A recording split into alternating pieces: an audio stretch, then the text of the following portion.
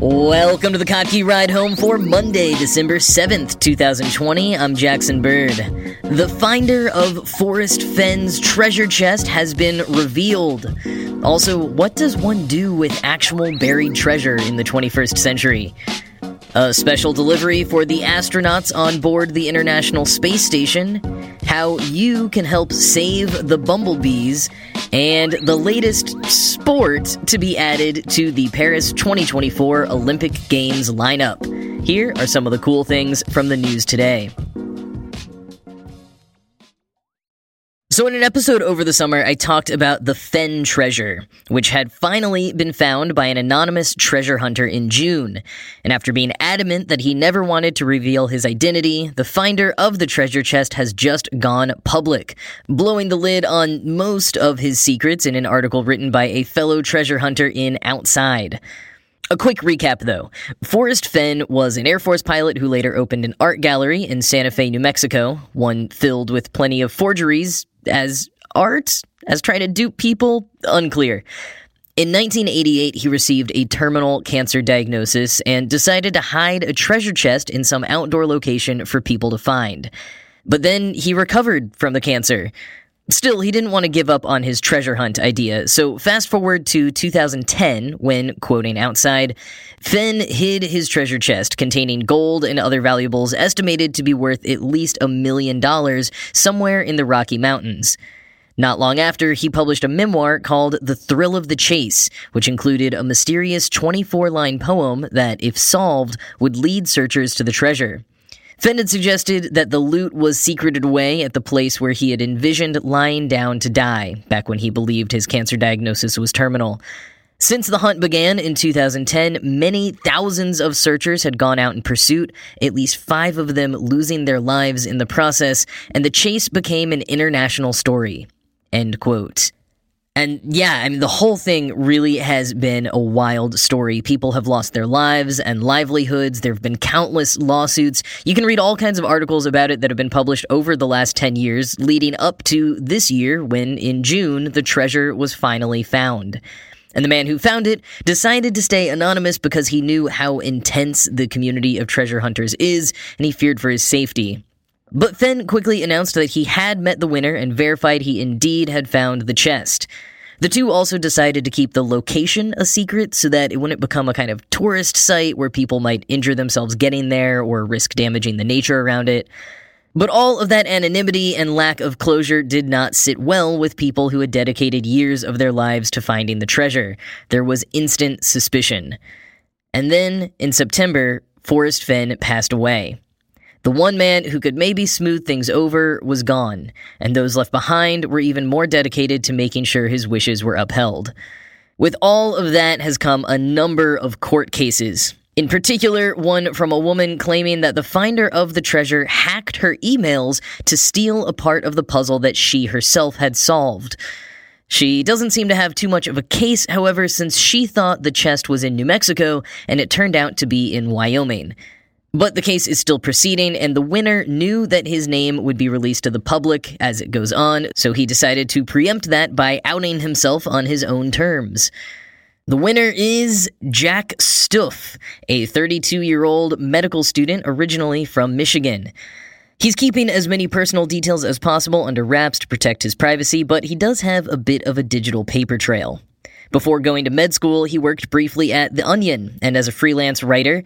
In fact, he is the guy who wrote that totally inaccurate article 8 years ago trying to out Matthew Inman of The Oatmeal as a far right-wing Republican, an article BuzzFeed had to issue a public apology for, and which I didn't realize until today that I still believed. Even after meeting Matthew Inman at South by Southwest that same year, back in 2012, and discovering that he was a super nice guy, I still thought, but some article made it seem like he's secretly a jerk. I wonder if that's true. Which is a lesson for me in media literacy and not believing everything that I read, especially when it seems pretty off base, but also for all of us that no matter how many corrections or apologies you might issue online, there will still be tons of people who only ever see the mistake. And that's a lesson that Jack Stuff learned early on in his career as a comedy writer, and is probably part of why he has taken so many pains to remain anonymous in the case of backlash to him finding the prize. If and when all the court cases die down, what will Stuff do with his findings? What does one do with an actual-to-goodness buried treasure loaded up with jewels and artifacts? Stuff says he'll use it to pay off his student loans. So, yep, the most accurate millennial answer possible to coming into unexpected fortune. Of course, first he'll have to get the chest appraised, which he hasn't done yet, and between Fenn's knack for forgeries and his wish that part of the chest be displayed publicly so people can visit it, who knows how much Stuff will actually end up getting for all of his efforts.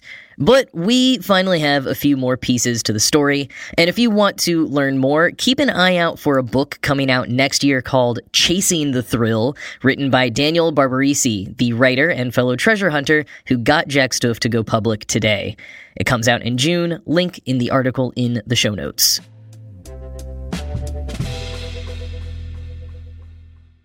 SpaceX had another launch yesterday, which you may have missed. This one was just a resupply vehicle, so it didn't get nearly the same fanfare as launches with human astronauts on them.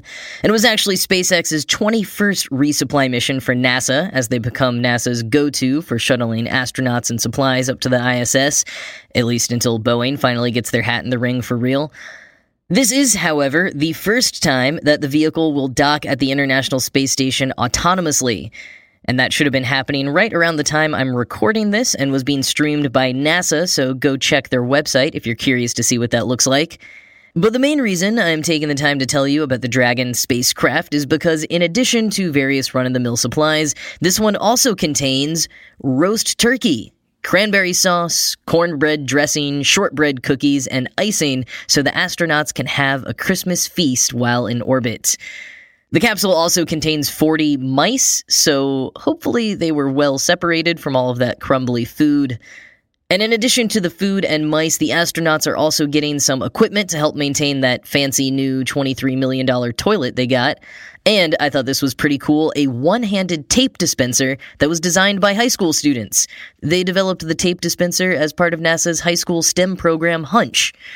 And finally, this delivery included the new NanoRocks Bishop airlock. Quoting Gizmodo, "This will be the first commercially owned and operated airlock on the space station, and once installed, the crew will use the airlock to deploy small satellites, including CubeSats, and equipment meant for the ISS exterior, among other things. The airlock will also be used to deploy and recover hardware used for spacewalks." Roughly 5 times larger than the airlock on the Japanese experiment module already in use on the station, the Bishop airlock allows robotic movement of more and larger packages to the exterior of the space station, including hardware to support spacewalks, according to NASA. End quote. I just always find it interesting what kind of stuff gets sent up to the International Space Station, especially when it involves cranberry sauce. I definitely want to see some photos of this zero-gravity Christmas feast once it happens, so I'll be on the lookout for those.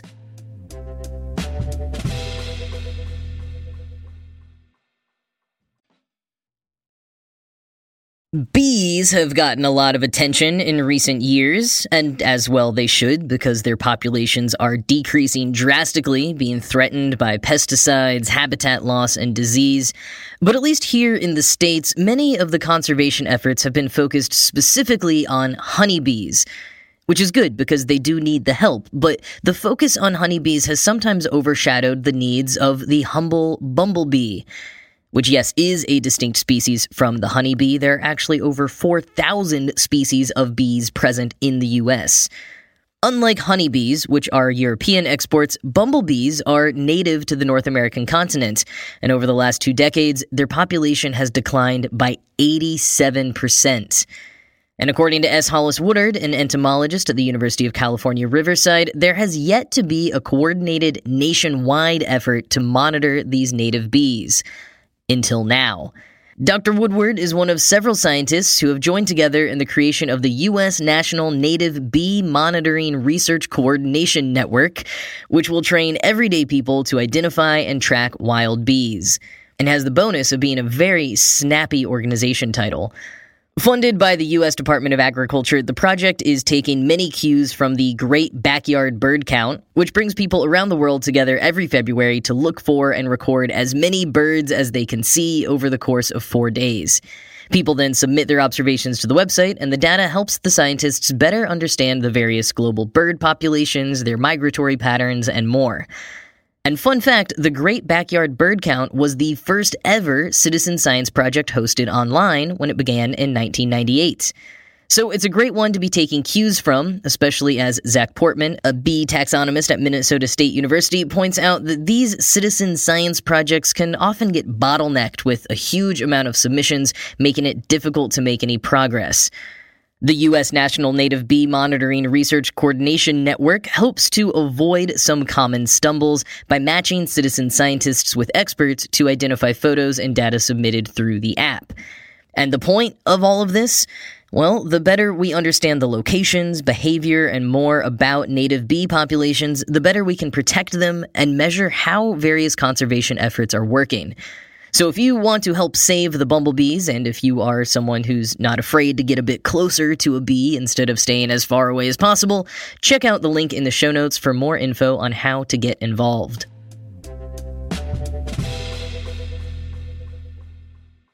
Briefly, one more thing today. So Jason broke this story as a quick link on Kottke.org this afternoon, but it is a very important update, so I must reiterate it here.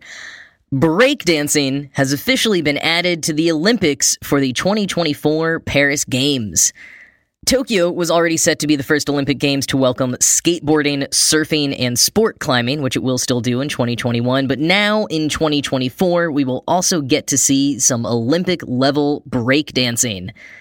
ESPN says this is part of the International Olympics Committee's effort to draw in a younger audience.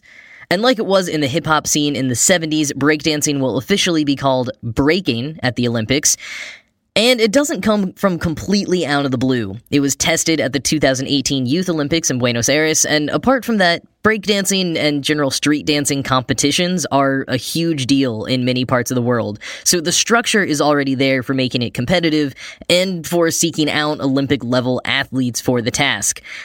And while I'm sure many people are going to debate this in various ways, personally, I just think it's awesome, and I can't wait to watch it in 2024.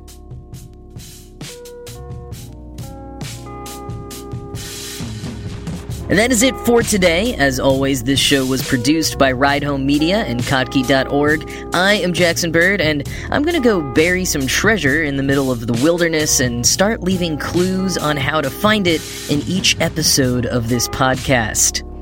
Happy hunting. I hope you have a great rest of your day, and I will talk to you again tomorrow. It's the Kia Summer Sticker Sales Event, so give your friends something to look at, like a B&B with an ocean view, an endless field of wildflowers, or a sunset that needs no filter. Make this a summer to share and save with a capable Kia SUV or powerful sedan. See your local Kia dealer or visit kia.com to learn more. Kia, movement that inspires. Call 800-3334-KIA for details. Always drive safely. Sale applies to purchase of specially tagged 2024 vehicles only. Quantities are limited. Must take delivery by 7/8/24.